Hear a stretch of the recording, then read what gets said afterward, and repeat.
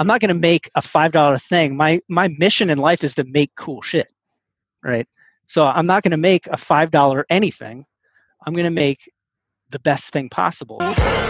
If you're looking to leave the 9-to-5 and elevate your side hustle, the Hustle the Day podcast is the podcast for you. Your host, Trent Bray, left the 9-to-5 grind behind and is helping others do the same and focus on the future. Hear from others who have done it and how they did it. Jump in as we talk entrepreneurship, mindset, and strategy. Just take it one day at a time and hustle the day. On this episode of the Hustle the Day podcast, I am joined by Callie Keene. Callie has a background in product development and manufacturing, and he has some crazy stories behind it. We talk about BS excuses, we talk about $700 fidget spinners, and so many other things. You're going to have to listen to this one. Let's jump into it.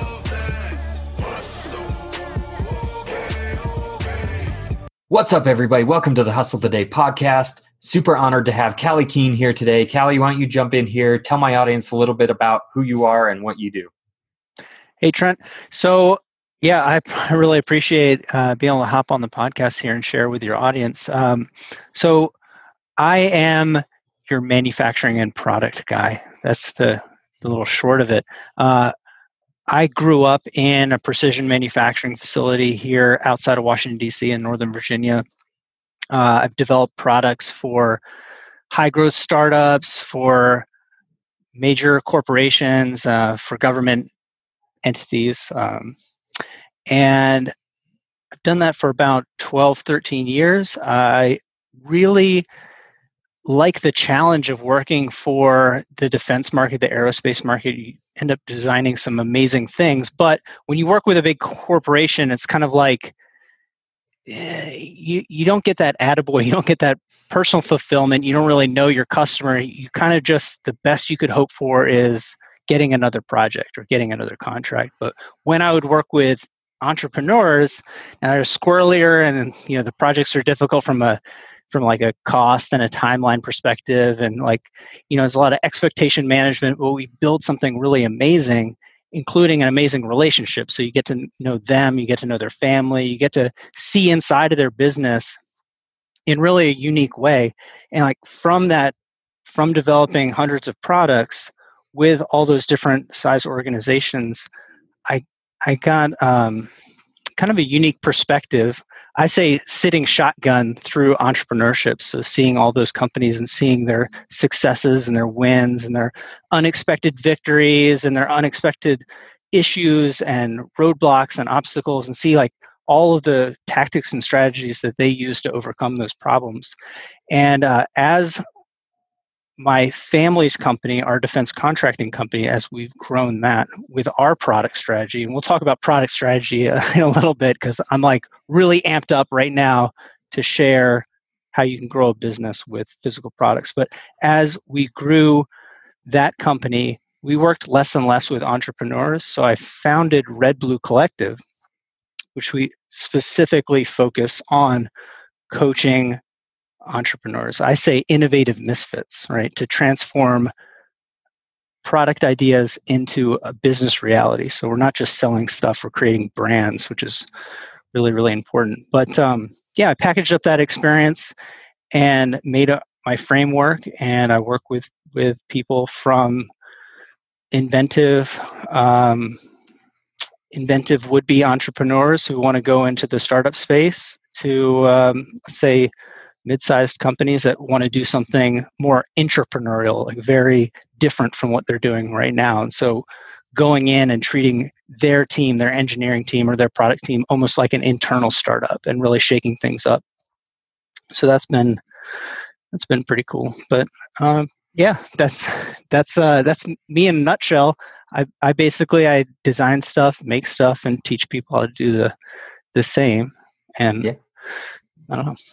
Yeah, that's very cool. So I think you downplay that a little bit, in that you really have the experience, and you not only talk the talk, you walk the walk. So not only have you helped with the larger companies, helped with those defense contracts, you've helped entrepreneurs create products, and you've we'll get into the story in a little bit, but you created this product out of nothing in a short time frame. But before we get to that, I wanted to ask you a little bit about working with entrepreneurs that you talked about are a little squirrely and kind of all over the place. And yeah, no disrespect to that, because I know that I've lived that. But yeah, the question I have for you is, at what point do you have somebody who is so tied to the dream versus manufacturing costs? Like, at what point do you have to step in and say, okay, this is getting a little too far out? Like, does that happen very often, where it's pushing up against manufacturing capabilities or costs versus the dream? Yeah, that's an awesome question, because that's one of those main obstacles that we talk about all the time. Is like, when I poll people, what's preventing you, and I ask this, and I put it in like my show notes, and I ask it all the time, like, what's the one obstacle, what's the one question that if I solve that thing, you could create the life that you want, or build the business that you want, or what would get you to that next level? And inevitably, it's some flavor of funding, right? It's something like, hey, I want to do this big thing, but I can't because I need $1 million. And what I've found is with the framework that we teach, one, I really do heavily focus on showing people how you can build revenue, because I think that's the best thing to validate a market. We can always serve our target audience in ways that will build revenue. It'll build like trust factor, trust factor, and then we can move on to our big idea. So we have a strategy that we call traction products that breaks that down and creates a unique way of getting to market. But there's also interesting investment opportunities for people that have truly game-changing ideas. If you listen to the NHype podcast, there's large corporations, government entities, charitable organizations that they put out these kind of bounties for innovation. So if you have a really big idea and you solve something like automation, education, health, food, agriculture, there's a host of different robotics or AI, like basically big world problems. If you truly have an idea that's really big that you can't break it down into smaller ideas, because it's not an e-com idea, it's something really big, there's people out there that are willing to give you, $200,000, $500,000, $1 million for that to exist without taking any equity. And we've been super successful with this in the past, I'd say 12 to 18 months. So we've gotten millions of people funding through those vehicles. So from HeroX or Challenge.gov or similar programs. So that just like all goes back to I'm wearing Brian's hat, but it looks like my little logo and NHype logo as well, because entrepreneurs get really, really focused on that idea, right? And they fall in love with that idea. But we'll present some obstacle and say like, well, if this happened, like, so I guess I just don't have any dreams left. They throw it away. And so I put all those things into that NHype bucket. That's like what we were talking about, fake gurus or fancy people giving people advice. Or I say, say like you had a startup and you had one big hit and then you're going around telling everybody this is the way that you're successful. And I'm like, that's survivor bias. Like there's all these NHype things that I put into this bucket, and that's what we generally try to focus on. But people being down on themselves, and it's like almost the hype of failure is such a big thing. So yeah, it's interesting that there's so many different funding vehicles out there. Like I said, we'll get into a story, but there's Kickstarter out there. Yep. There's those government contracts. There's those companies out there looking for those innovative ideas. And, it's kind of the same thing with like software companies. They'll put bounties out there if you can break their code or, you can find vulnerabilities. It's all to get them better. So they're willing to put money out there to help themselves out, and in the process it helps you out at the same time. Yeah, I mean, we've seen with, if you're making a commercial product like a consumer good, we've seen people build audiences. We've seen them go from white labeling products that are available with their brand, so customizing them, so they are, definitely serve their audience, but they build the brand because they're in alignment. They look great. They build revenue that way. We've seen people do very customized versions of that. Of course, in the supplement industry, this is really common. Food industry, this is super common, like with co-packing. But people don't understand that in physical products, this is pretty common as well. Like if you go into Home Depot or Walmart or Costco, you see Kirkland brand. It didn't just like magically appear, right? They don't build a factory to build that thing. They just go to the manufacturer and say, hey, why don't we strike a deal? And if you have the audience and you have the access to customers, you can do this for pretty much anything that you want. And that's been really successful for us as a funding vehicle and a customer validation tool for consumer goods. And then on the super high end, I'm dealing with people where we're looking at SBIR grants, right? And things like working with DARPA. And I'm like, this is the same thing. It's the same, it's the same thing. So teaching people to go to a university and getting unused intellectual property, that like professors are basically generating intellectual property and not commercializing it all the time. And I'm like, I used to want to be the smartest person in the room. And now I treat things like I just want to get them done. So I tell people, you need to be dumber. You need to get a dumber person. So I'm like, here's this DARPA call. I know how to sell stuff and pitch and roll up and pitch an idea. So I'm going to go to this university, get intellectual property, try to commercialize it with this grant and form a company. That's what we're going to do. And you can, so there's if you have a dream, there's Kickstarter, there's crowd equity, there's venture capital, but there's all kinds of crazy ways of doing stuff too. And it really depends on, you got to formulate that goal and say, this is the life that I want. This is the kind of business that's going to help me get there. This is what I want to do, who I want to serve, and line up your actions to those things instead of just like, oh, I'm going to, woe is me, myself out of my dreams, or I'm going to build a business that I hate because I don't like having, banker venture capital people breathing down my neck about growth, or hey, I don't like having to deal with the U.S. government for my SBIR grant. And it's like, why did you form that company like that then?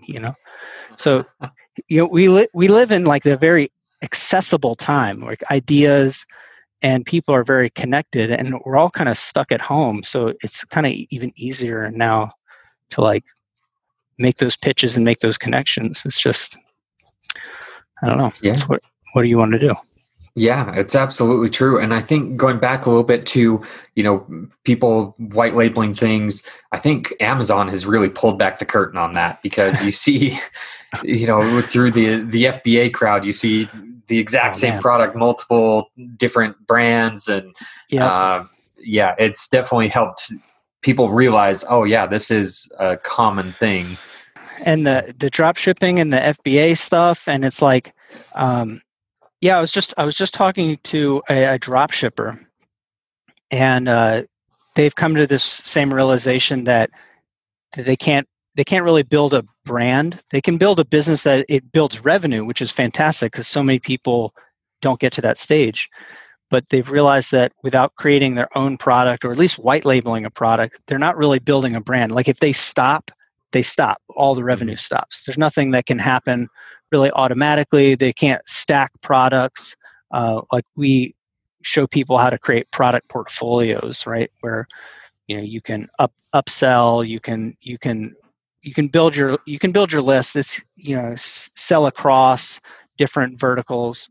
There's a lot you can do when you actually have a real business. Drop shipping is kind of it's a tactic. It's not a business, right? But what the advantage of that is And from a traction product perspective is those people have learned how to do Facebook ads. They've learned how to do customer service. They've learned how to make those kind of connections and think entrepreneurially. And so they've moved past a lot of the obstacles that people would have. And generally they have a little bit of revenue. So it's easier to get into, creating a custom product. So. Yeah, absolutely. And that's actually how I started with the Hustle Focused Energy. Is I started with a white label or a private label product, tried to modify it, spent a year doing that, and finally it didn't work out. And so I went, a completely custom route to create what it is today. But what it is like you mentioned, something the supplement industry, there's a lot of it out there of people marketing the exact same product with a different label on there. And you know what, it works if it works along with their brand, but there's definitely something where you help to guide people in those product decisions on whether they need to go that route or whether they need to create the completely custom thing. I mean, you have expertise in both sides of it. Yeah. I mean, it's very easy to be overly romantic about your product business journey. And I have a great client who I'm going to be sharing a lot more details come next month about her journey, but she was in one of my earlier incubator programs, and she has a hair tool. And to develop a product of that kind, so it's a heated liquid producing, like, imagine like Keurig, but for conditioner, for curly hair. To develop that product, you're looking at let's say $150,000 to $200,000 to fully get the first run of that product to market. So from paper to that production ready product. And it's like, okay, well, that's too much money, so I guess we just give up, right? But we've gone through a process, and she did an excellent job of this, is using social media and other content tools to hone her message and validate her customer, picking out products that those customers wanted, white labeling them, then getting custom versions of those made, building revenue.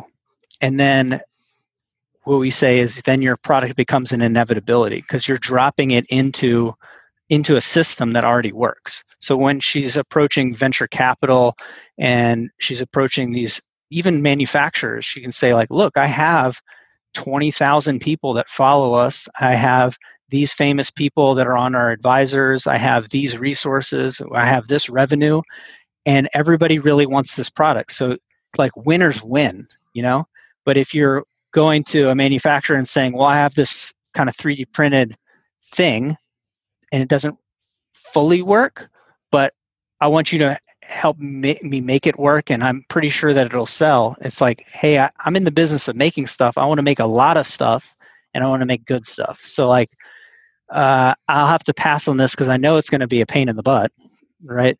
And I'm not quite sure that it's going to succeed. But when you get on the other side of that, kind of using that traction methodology, it's like, wow, this person's already winning. I want to hop on this team. I want to be part of this team. I want to be part of this success story. This is going to be a case study. This is going to be a big order. This is going to be something that I'm going to 10x my investment on, and that's worked. So that's, it's just so easy to look at that initial idea, and I know you've heard me say this a million times, but I love this quote from Ed Catmull, right? Where, to paraphrase, he's saying that ideas are like ugly babies, right? It's we think that they're beautiful, but other people look at it and this kind of needs to grow up, mature a little bit. It's really easy to look at that product idea and obsess about it. And that's why I say over and over again, every time I put out a piece of media, we're going to transform product ideas into a business reality, right? Because products are a strategy for a moment in time. In 2 years, your product won't look the same. Your product won't look the same. You might have 3 products, right? You might have a different way of selling the product. Your channel strategy, your customer acquisition strategy will change. so much of it will change, but it's really easy to obsess about this one point and not see that the business is supposed to be a vehicle for you to achieve the life that you want to achieve, not like some kind of self-absorbed ego trip to like get your idea and foist it onto the world, right? You're like, nobody wins in that scenario, right? So yeah, no, that's a good point. Is, what people do create the products largely out of ego. I mean, at least in my experience, I've dealt with that a lot. I worked for a company for 5 years where that's what it was, is the owner created the products, not necessarily what the market wanted, but it more of a, hey, I can do this.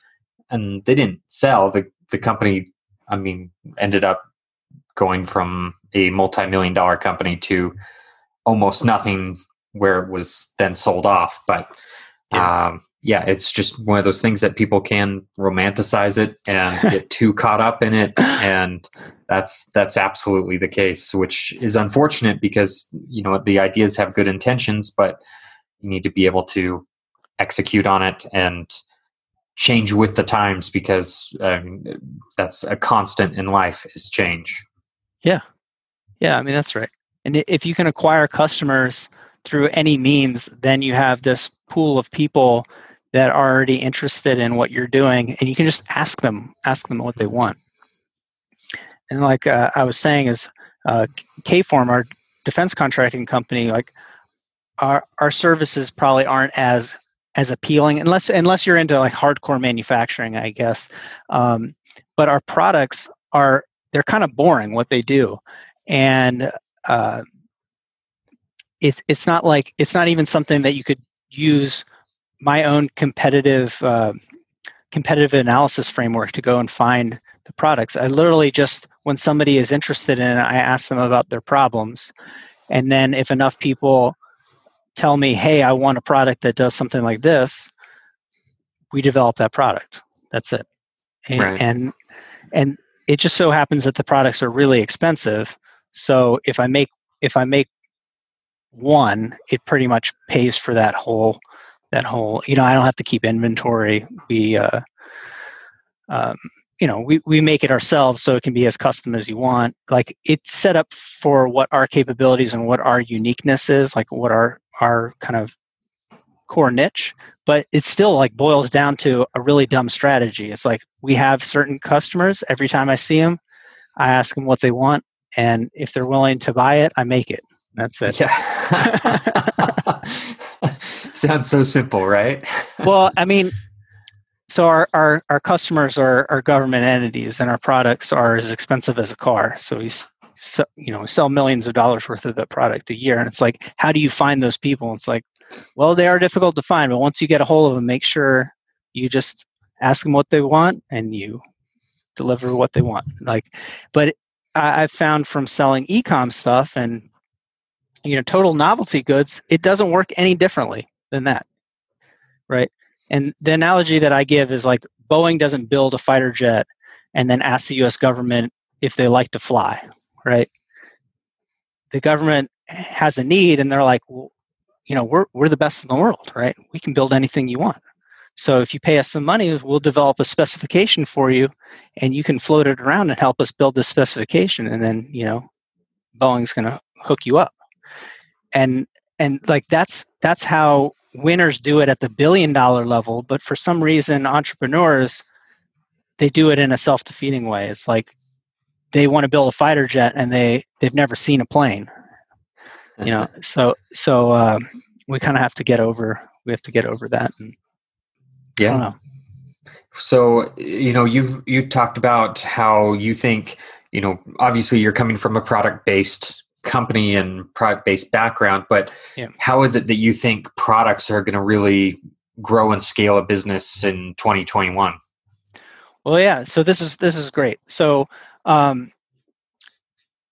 there's a lot of opportunities there. One of the biggest ones, and I want to get it out of the way right now, is the idea of barriers to entry, right? And this is the thing to get onto the other side of, is because it's difficult, it's worth doing. And because it's harder to enter the market, that's the opportunity. That's the separator. That's where we create the distance between us and our competitor. So if you're a digital marketer or you have a total knowledge product, right? An easy way to create separation is to then add a physical product. That's if you're an influencer, you're a thought leader, you're a coach, you're anything, the barrier to entry, and even if you're the best in the world, right? The barrier to entry is almost zero, right? You can just hang out your shingle and say, I'm a digital marketer. And you go out there, I'm a copywriter. And that's why you see so many kind of scammy kind of nonsense in that industry. It's really hard to separate yourself and elevate your brand to a level where you can say, I am better, because everybody's ClickFunnels lead page or whatever looks the same, right? And until you get in, you dig in deep and you're like, wow, this person really has done this thing. They really know what they're doing. So that aside, just think about that. It's like, yes, making a physical product is more difficult than selling a knowledge product, but that's why there's an opportunity, right? I tell people, where there's mystery, there's margin, right? So like where there's difficulty, there's opportunity, right? So that's the little bit of that. But just from like a broader like macro perspective, e-com is huge. If you looked at 20 years ago or even 10 years ago, everybody was obsessed with getting their product into a physical store. And I'd say even for my consumer product good companies, they even 5 years ago, people were super obsessed with getting their product into a store. They'd be like, yeah, I'm making a toy, I want to get it into the toy store. I'm like, well, that toy store doesn't exist anymore. So, right. And they're like, I want to get it into Best Buy. I'm like, Best Buy is closing. So, so now people are like onto my thesis of, hey, you can spend all your time to try to get that retail partner, or we can build in the pricing and the structure that you're going to need to have a distribution partner and have a retail partner eventually. But in reality, between you and me, we're probably going to replace that with like some other sales channel, like a distributor or an affiliate network or something else that's going to scale digitally. But we pretend like that's the way that it is, because right now, if I'm looking for something, I'm going to Amazon, right? Or I'm searching Google, or I'm looking on YouTube. Or for me, I'm still on Instagram looking for stuff. I just bought English Bulldog from Instagram, right? It's just like, so it's oh, thank you. Yeah, she's the best. But it's like, how do you get in line with the actual behavior? So for people who are who are thinking about they're thinking about opportunities, I'm like, analyze your own behavior. Like, what do you actually do? And they're like, oh yeah, I look on Instagram and I buy a dog. It's like, so why are you trying to get your product into a store? So e-com is great, but that also means that we can be as big as we want, right? And we can leverage things like fulfillment companies instead of having it be in a store. We can use distribution companies. We can use partnerships, and like you can run a 7-figure e-commerce business from your laptop or your house, right? And not to have like massive physical infrastructure. And that's instead of becoming true like it was 5 years ago, it's the necessity now. So I think that's really cool. Yeah, absolutely. There's been lots of people who have asked me, when I create my product, is like, oh, what stores are you trying to put it in? It's like, I'm trying to sell it direct to consumer on my website. I mean, there's obviously partners that you can partner with, but it's not about getting it into brick and mortar. That's not the end all be all like it used to be. Yeah, 100%. And like that kind of is the same as we were talking about the traction products. It's like we can look at that as like that's a possible inevitability. But in the past, 10 years ago, somebody would say, well, I need this much money, and that's going to build my inventory, and then I'm going to sit on it. I'm going to try to do this deal with Toys R Us. Mm-hmm. And after meeting a dozen or more entrepreneurs that have their basement filled with whatever thing that they were trying to do because they never landed that deal, I'm all about selling DTC, direct to consumer. I'm all about creating partnerships with other people that own those audiences. So like kind of outside, and maybe leading into something we talk about a little later, like collaborative launches, right? Whoever owns that audience is kind of list hacking, but for physical products. I think all the attention is digital right now, and the opportunities are massive. For me, I talk to people and they might have a really great idea, but then I get to the core of it, and it's because they have some unique piece of information or knowledge from their job or from their past experience, or they have they have some kind of gift. They have some kind of edge, unfair advantage. I'm like, oh, you stuck that unfair advantage into this idea, but there's all these other ways that we can do that, including, hey, Trent, you've got the skills. Like, let's apply those skills with like our buddy who has 100,000 people that are listening to everything that they say, and like let's actually get a product to market. And there's lots of cool things that we can do that you just couldn't do even, I'd say, for sure 10 years ago, but for 5 years ago. I think the opportunities for solo entrepreneurs or really small, tight teams to develop products is just really on point right now. And I'm kind of afraid that in another 5 years, this is going to be so wired in that the barrier to entry is going to increase. That's okay. That e-com is going to be the only thing, and edging out e-com may start to get more difficult. Certainly from an ads perspective, right? Right. Yeah, I can definitely see that happening. Once you're the only game in town, it's easy to monetize that. Yeah. So, story that I think you're most known for is you creating something out of nothing. People talk about all these excuses, and I know you're big on how excuses are just BS, and they really are. So tell us a little bit about this story of how you created something out of nothing. Okay. Yeah. So I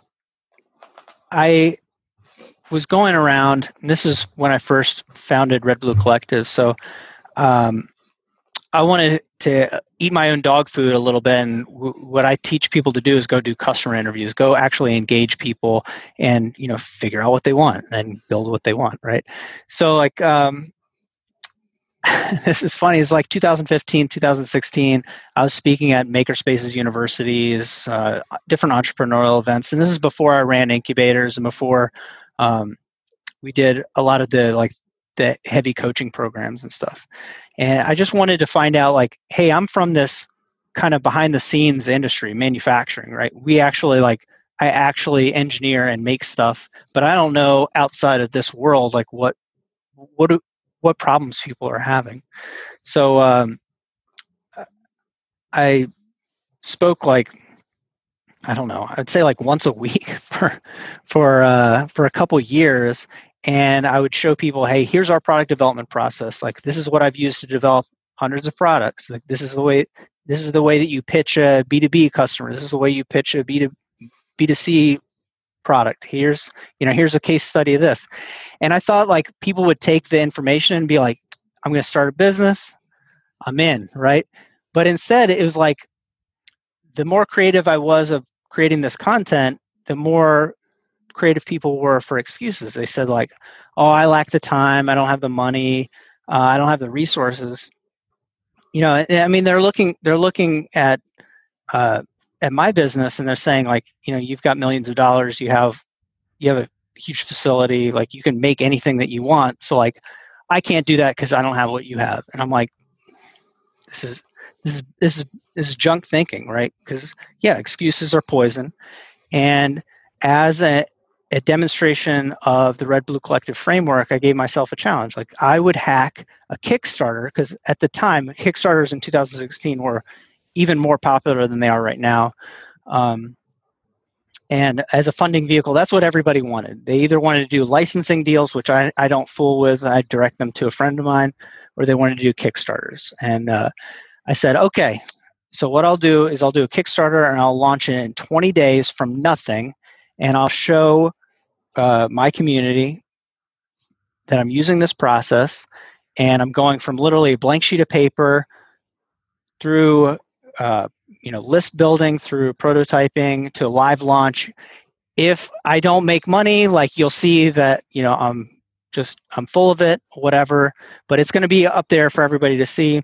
I didn't use like my manufacturing facility. I didn't use my overseas partners. We get like tens of thousands of things made. So it's like, I'm just going to use the community makerspace tools.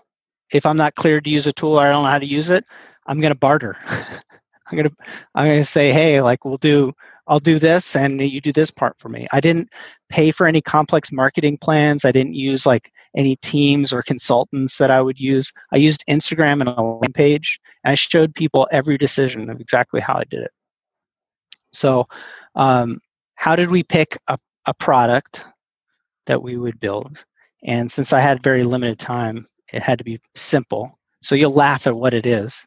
Everybody who's listening to this will laugh. And you have to put this in the context of time as well. So bear with me. But, I tell people to pick a customer segment that you have an unfair advantage with because you actually care. I think that's like the second End Hype episode. It's like the ultimate unlock in business. It's like, if I'm serving a customer segment that I'm a member of that tribe and I actually care about them, like I know the way those people think because I'm one of those people. I can be authentic because I'm that guy, right? And if I have to do something really fast and I have to make something really valuable, like I'm going to go to that every single time. I'm going to serve my own group of people because I don't need to do like focus studies. I don't have to pay for industry research. I already know who the leaders are. I know where those people hang out. I know the unique vocabulary. I know like the events and the magazine or whatever it is. Like I already know that stuff, and it's like cheat mode for sure, right? But I asked them about their problems, their feelings, their complaints. I involved them in the development process. So that literally at the time was me drawing live on Instagram and Facebook and taking pictures of it and being like, hey, should I make this or this? What do you think about this? What do you think about this? 3D printing stuff and filming it and showing them. But like, what the hell did we make, right? So we made a $200 fidget spinner. And you have to realize that at the time, like, there were very few people outside of machinists that made fidget spinners, right? There weren't the injection molded ones. They weren't in 7-Eleven.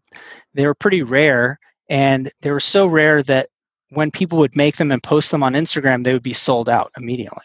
They were being pre-sold for $100, $200 with like backlogs in the month, 2 months. And I was like, if I'm going to have to show people how to make something, make something where the problem is like there's too much money and not enough product, right?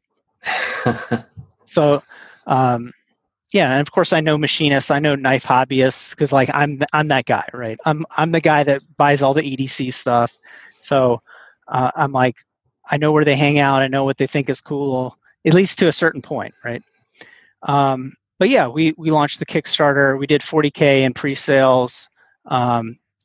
People who are outside of the niche, they couldn't believe that we charged $200 for a fidget spinner. They're actually, if you bought the full package, it's $230. Mm-hmm. And they thought like, hey, it should be $5 because they're not a member of our niche. So their opinion doesn't matter. And it's really easy to go out and like ask your mom, ask your cousin, ask your friend, like, what do you think about this idea? And they'll be like, bro, that's so cool. Or like, no, that's dumb, honey. You shouldn't do that. And I'm like, those people's opinions don't matter at all, right? Only your customers' opinions matter, and they only really matter when they pay money. So people wanted it. That was it. It worked, right? And then I showed people that, and they had like more excuses. This is what was crazy. It's like they said that to be successful, now you would have to make a cheap version. So even the people that saw it, they were like, you have to make a $5 or $10 or $20 version of this thing. And that's how you'll scale your business. And I'm kind of like, at my heart, like I'm like my tribe, the tribe that I coach, right? I'm an innovative misfit. That's how I want to identify myself, or an outsider. So I was like, yeah, screw those guys. Like, I'm not going to make a $5 thing. My mission in life is to make cool shit, right? So I'm not going to make a $5 anything. I'm going to make the best thing possible. So as our next thing, you have to understand that as I was doing these, I was actually posting like a class that people could attend and say like, hey, I'm going to go over and show you exactly how I'm doing this like in a month. And then I do it, post it all online, and then do a recap in a class. So it's kind of but I mean, it's just put yourself under pressure, I guess. But yeah, so I said, I'm going to make the most expensive fidget spinner in the world. That's what we're going to do. And we pre-sold the Artifact spinner for $700, and we sold out in a week and a half. We sold more than 150 of them, and that's not counting the special editions that sold for over $3,000, which we donated the money for. So it's kind of a cheap thing. Like we, auctioned off one and then gave money back to the makerspace. Auctioned one off, gave it to a museum that's in Baltimore, and stuff. But here's the deal: it's like we didn't even need Kickstarter. We pre-sold through a Squarespace page, right? We didn't need a fancy website. I didn't have an ad campaign. Didn't run a single Facebook ad on the second thing. We just created the product, and we created our own niche for that. And the reason that it worked is that we collaboratively launched with a friend, Chris Bathgate, and he makes these phenomenal CNC machine sculptures. So they're just unbelievably complex and beautiful, but they're pretty expensive, right? And he'd only made a few smaller pieces previous to that, and of course they all sold out. So it's like we're taking the value of a $10,000 or $20,000 sculpture and we're putting it in your pocket. Wow! So we coined the term pocket sculpture. So we didn't sell a fidget spinner; we sold a pocket sculpture. It just happened to be a fidget spinner. So this is a lesson in perceived value. And this is what I have in my strategic product pricing, is that people have to understand that they want to go into a market being the cheapest, but you should be going into the market being the cheapest relative to the value that you're providing, and value is subjective. So like if I'm able to provide a limited edition sculpture by a famous artist for $700 instead of $20,000, it's amazing. Right. But if I'm selling a $700 fidget spinner, like I'm a criminal, right? So, I mean, that's the thing. But yeah, like I did that whole thing, and I do similar things like that to just show people, hey, like you can do it too. Like you don't have to like. I'm working with a bunch of green tech, like solar startups, right? Mm-hmm. With the Department of Energy. I'm working with robotics, like very innovative robotics companies, and they're at one end of the market. And then I'm working with people that are doing like a hair tool or an e-com product. And they don't realize, here's the cheat, is that that people are people, right? And businesses are businesses all the way up. It doesn't matter if you're doing a 8-figure tech startup, right? And you're doing this, if you're doing the fidget spinner, like the framework is the same, all right? And our objectives are the same. Running a good business is the same, like making people happy, making sure that their problems are being solved, having good customer service, going over the top. All of the things that we know make a good business is the same. It's just that we want to perceive that the really difficult thing is worth doing, and it should be harder, but it's like the framework is the same. I found this to be demonstrably true. Yeah, absolutely. So, I mean, the crazy thing is you basically proved all these people wrong. You use no resources, you use no funding out of your own pocket, and you created what at the time, I mean, it was less crazy, but looking back, it was still crazy. Of a $200 fidget spinner sold $40,000 worth, and then built upon that to create, a new market segment. I mean, like all the excuses are there, and you didn't let any of them get you down, and you went ahead, you created this amazing product, and it's just one of those things that like you said, you wish more people understood got the right message out of that of, hey, I'm capable of doing this, and rather than, oh, let's go to the next excuse, the next excuse, and the next excuse. Yeah. And like, to be fair, to make the more expensive product, it required investment. I did use my machine shop. Okay. Right. But the first product I didn't, and it built enough revenue where then I could take that money and I put it right into making the second product. Yeah. Right. So like you can do the math. 150 times 700 is a lot better than 40K. But like, right. I wouldn't have been able to do that second thing unless I had done the first thing. And that's where people get screwed up, is they create an idealized future and then they don't reverse engineer what that success would be and figure out like, what can I do tomorrow or what can I do next week? You say like action creates opportunities. And I always telling people is like, you don't even know how successful you're going to be, because when you're down the road, all these opportunities are going to open up to you because you're going to be in like the slipstream of reality, right? I don't know like a better way of putting it, but like it just seems like when you're doing the right thing, other stuff happens, almost to the point where we have another problem where we have to say, hey, I'm going to stay on the ball here because I don't want to go off with this person and do this other thing. I'm going to stay focused. But it's really easy to look at that future and say, I can't get there, instead of just looking at it and saying, I have personal responsibility and I have my own unique skills and I could do something tomorrow. I could do something next week. I could do something next month. I could do something in the next couple months. And then all of a sudden you're like, man, my initial idea, that sucked. Like that was, I don't even want to do that anymore. I have such a better idea and it's so much easier. And I have this partner that's going to help me do it. And I have this, I understand the market and how to do this and how to do that, because you'll never know until you're actually like building it up. So yeah, that helps me realize I did it all wrong. So when I was creating my product, I did solicit the advice of people on Instagram on decisions based in that product I was creating, but I could have been doing more in the run up to that to build the momentum, build different product categories and different things along the way to get to the thing that I was romanticizing about. Sure. Yeah. And I mean, there's some, I can understand with certain types of ideas and products, the apprehension is like, hey, if I show people what I'm doing, like my idea is going to get stolen.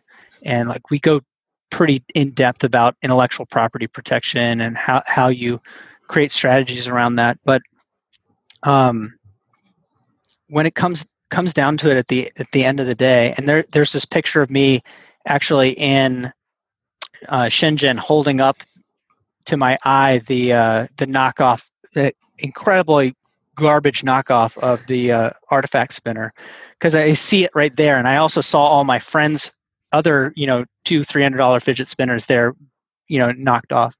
But it's like at the end of the day, like mine was already sold out. Right. I made one and pre-sold the rest of them, and then made them, and then we didn't make any more. So it, like, people were sending me and sending Chris the knockoffs, but it like, I understand with like a tech product or something else, like you want to protect that idea and you don't want to get it out there, but you don't have to like spill the beans. You don't have to tell everybody what you're like, exactly what you're doing, but you can go out there and still talk to people and say, hey, Trent, I know you're XYZ. Like, can you tell me about the last time that this happened to you? Or, hey, like I'm always asking people my one question, right? What's the one obstacle or question that if I solved, it would get you to the next level? And people say, man, I really want to know more about this. And then I do a podcast on it, or I write an article about it. And I don't know, that's like my lazy way, because then I don't have to think of what I'm going to talk about each week, right? or bring a guest on to answer the question. But it's like, I don't have to go in depth and give away everything. I can just go and ask people what problems that they have, And if I ask 100 people what problems they have, and like 80 of them tell me the same thing, and then when I ask if I can follow up, like 60 of those people actually do want to follow up with me, even though they know I'm going to waste another 30 minutes of their time. I'm like, they must really, really care. Like, they must really, really care. And when we do those customer interviews, it's more valuable than really anything else. But people are just they're afraid, Well, I think it goes back to also you saying that people won't take that action, even though you laid out the framework for them, that people still weren't taking the action. So by you putting yourself out there and, giving some of the idea away, and you're afraid people are going to steal it, how many people are actually going to execute on that? And then also, how many steps ahead are you already going to be? Yeah. I mean, that's that. And at a certain point you have to say, like, I'm going to be building a brand, and people are going to love my brand, and they're going to love my business, or they're going to identify with me and my brand. So I'm going to create loyalty because of that, and my customer service, and because of my quality, and I'm going to build a relationship. So inevitably, when somebody rips off my product, it's not going to be the same, right? They can't rip off you. Like, there's only one Michael Jordan, right? There can't be knockoff Jordans. There can be a shoe that's less valuable that looks like a Michael Jordan XYZ, right? It'd be like there can be like direct, actual copycat Jordan 1s, but it doesn't mean that it's really like going to destroy the Jordan brand. Like, nobody's going to buy a Jordan 1s ever again, right? And if I made a Jordan, it would be worth like probably, because I can't make shoes, it would be worth negative $200. But even if I could make shoes, like, it would be worth $20 or $30. It wouldn't be worth $180 because there's that perceived value, that pesky perceived value thing again. But it's really hard to erode brand, and people are just they're afraid of a thing that, like, I'm so afraid that somebody's going to steal my idea that I'm going to do nothing with the idea, and then I don't make any money on it anyways. So I'm like, what's the value of a dream that's not executed, right? Yeah, absolutely. No, I get that. And, a lot of people get in their own heads, and, they are afraid to take that action. But like I said, it's about taking that action and working towards whatever that goal is, whether it's, business related or, more importantly, lifestyle related, and what that business can create for you. Yeah.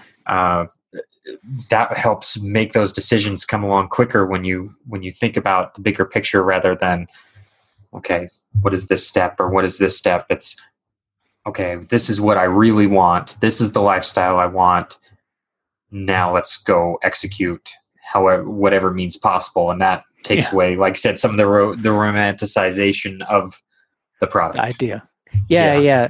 This is just like a little, like, coaching psychological aside, is like, I'm giving somebody something way bigger than their fears, right? Mm-hmm. I'm saying, like, we're going to achieve a lifestyle, not a business, not a product, not a Facebook campaign. We're going to achieve a life that you want, something really, really big, right? But then I'm also giving people, like, really actionable steps, like, what's the one thing that you can do tomorrow, right?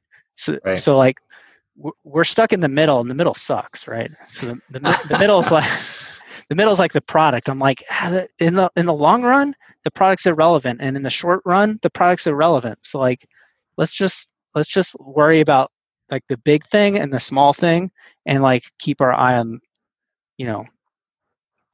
let's just steamroll past those little pesky obstacles, I guess. Yeah. No, that's awesome. I love that. The product is irrelevant in the long run and the short run. So it's just a thing. It's a thing that you're going to do for a little while, right? Right. Yeah, absolutely. When you look at it that way, it totally changes the perspective. Yeah. Well, I don't want to take too much of your time. I've really appreciated, talking with you and going over these things, but tell me a little bit about what you're working on and where people can best find you. Oh man. So we, I'll be opening coaching back up in January. So we have some slots opening up. And that's really where I'm focused on Red Blue Collective right now is we're doing full service product development. And I think that that's great.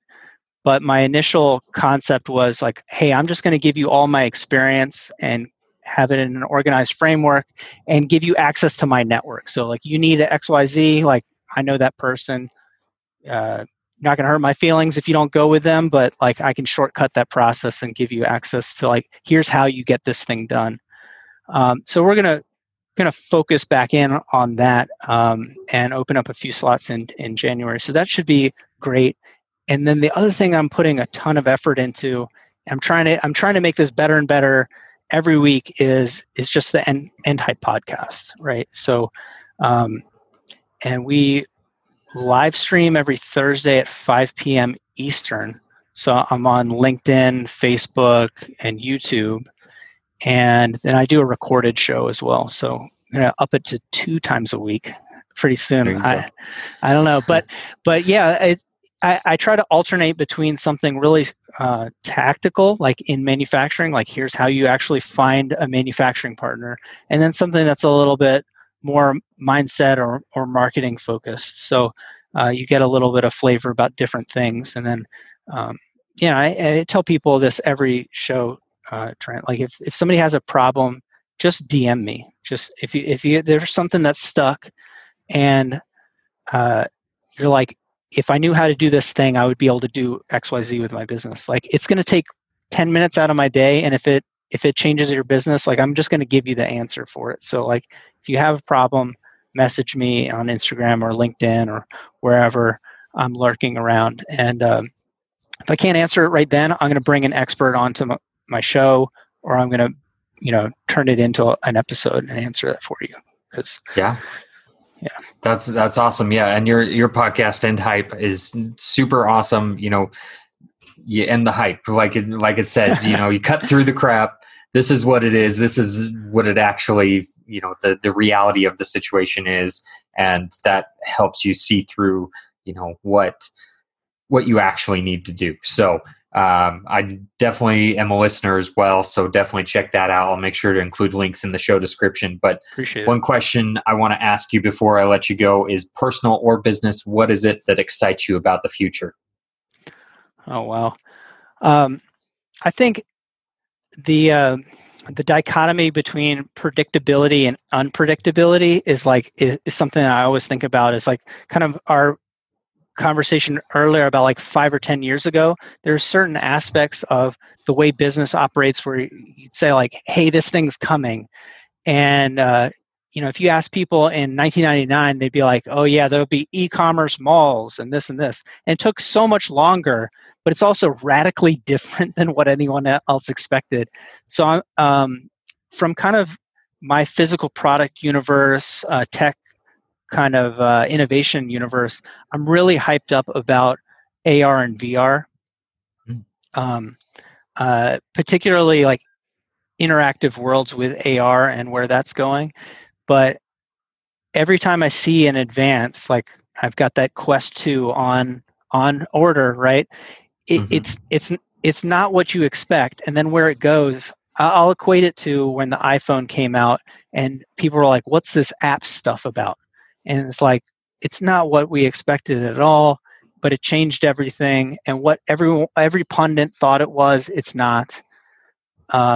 And we don't know the opportunities until we're down that pathway, right?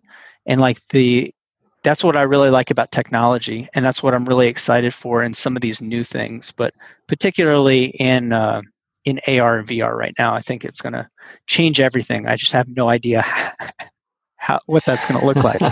Yeah. Right. Yeah. And that's what makes it exciting, is you don't know where it's going to go. Yeah. Yeah. Well, very cool. I know I've gotten a ton of value out of this, so I know my audience has gotten a ton of value out of this. So I encourage you all to get out there and hustle today.